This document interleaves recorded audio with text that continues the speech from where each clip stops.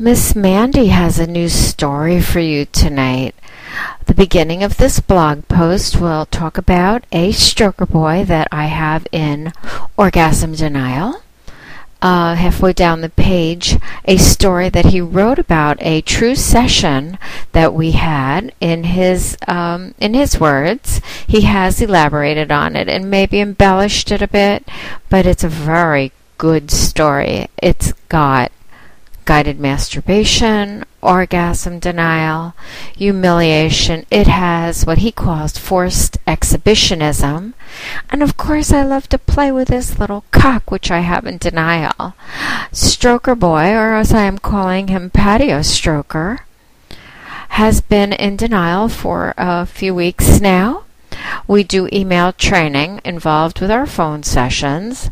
I keep him in a heightened state of arousal with no release. I find that he's very frisky, very hard and horny at all times. He'll email me and I'll have him lick up pre-cum for me because that is just one of the things that I like him to do. This story you will find interesting, especially because it's quite descriptive.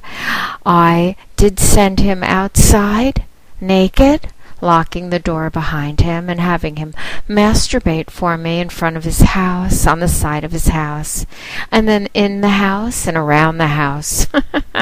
And of course there is no ejaculation. He has a little dick that responds to my soft and sexy coaxing. I own and control him, and I believe I own him further now. There is no coming without my say-so. His birthday will be soon. I think for his birthday, though, the best present is continued denial. I don't see any point in orgasm, as coming is bad for him. Not coming is going to give him a heightened sense of awareness and energy that he hasn't explored in ages. So, stroker boy, Patio Stroker, no coming for you with that little dick. I own and control you, as you know. Miss Mandy loves you. Mwah! Talk to you real soon. Lick up that pre-cum. Bye-bye.